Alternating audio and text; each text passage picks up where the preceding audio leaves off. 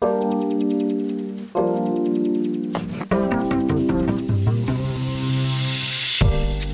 2016 sees the launch of our latest and tastiest book, The Monocle Guide to Drinking and Dining.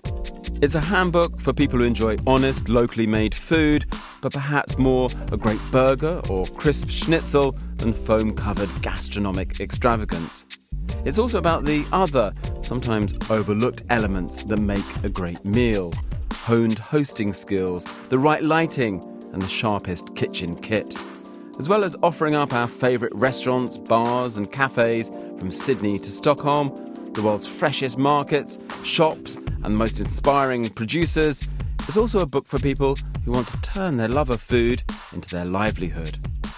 When we looked at the whole world of food and drink, we felt that no one had actually captured everything from setting up a business all the way through to looking at recipes. And that seemed like a very Monocle approach as well, to be able to look at the business side of things all the way through to the service that you need to actually put that dish on the table. Alongside advice on everything from starting a bar to rolling out a restaurant or penning a cookbook, we've sprinkled in a little food for thought with zesty essays and dinner-time discussions.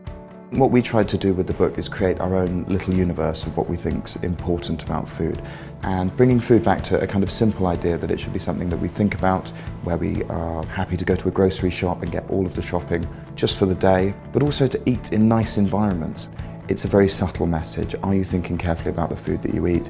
Here are some great examples of places that you can do it. And then an aspect of kind of rolling up your sleeves, getting your hands dirty and doing it for yourself. We at Monocle have stayed loyal to our belief in quality print, and the 300+ pages book is crammed with original photography and incisive writing from our global network of correspondents. We've also brought together a bank of lip-smacking recipes from our favourite chefs, plus a spread of original dishes of our own devising. We basically just spent a long time working out what people would want to eat, and it was really important that the styling for the recipes was different and reflected the Monocle style rather than just looking like any other food shoot. We wanted it to look like something that we would produce.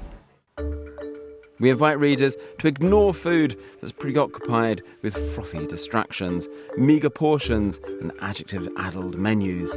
Instead, we're championing the humble pleasure of eating well and knowing where your food comes from. At the sort of absolute baseline, I hope that we inspire people to travel and go and sample things. But I would like to think that lots of people close that book before they go to bed and they think that I'm going to wake up on a Monday morning, talk to their bank or see how much is in the piggy bank and go off and say, we're going to go and buy a patch of land in Greece and open a vineyard. Hungry for more? We thought you might be. The Monocle Guide to Drinking and Dining is published now by Gestalten. Head to monocle.com to pick up your copy today.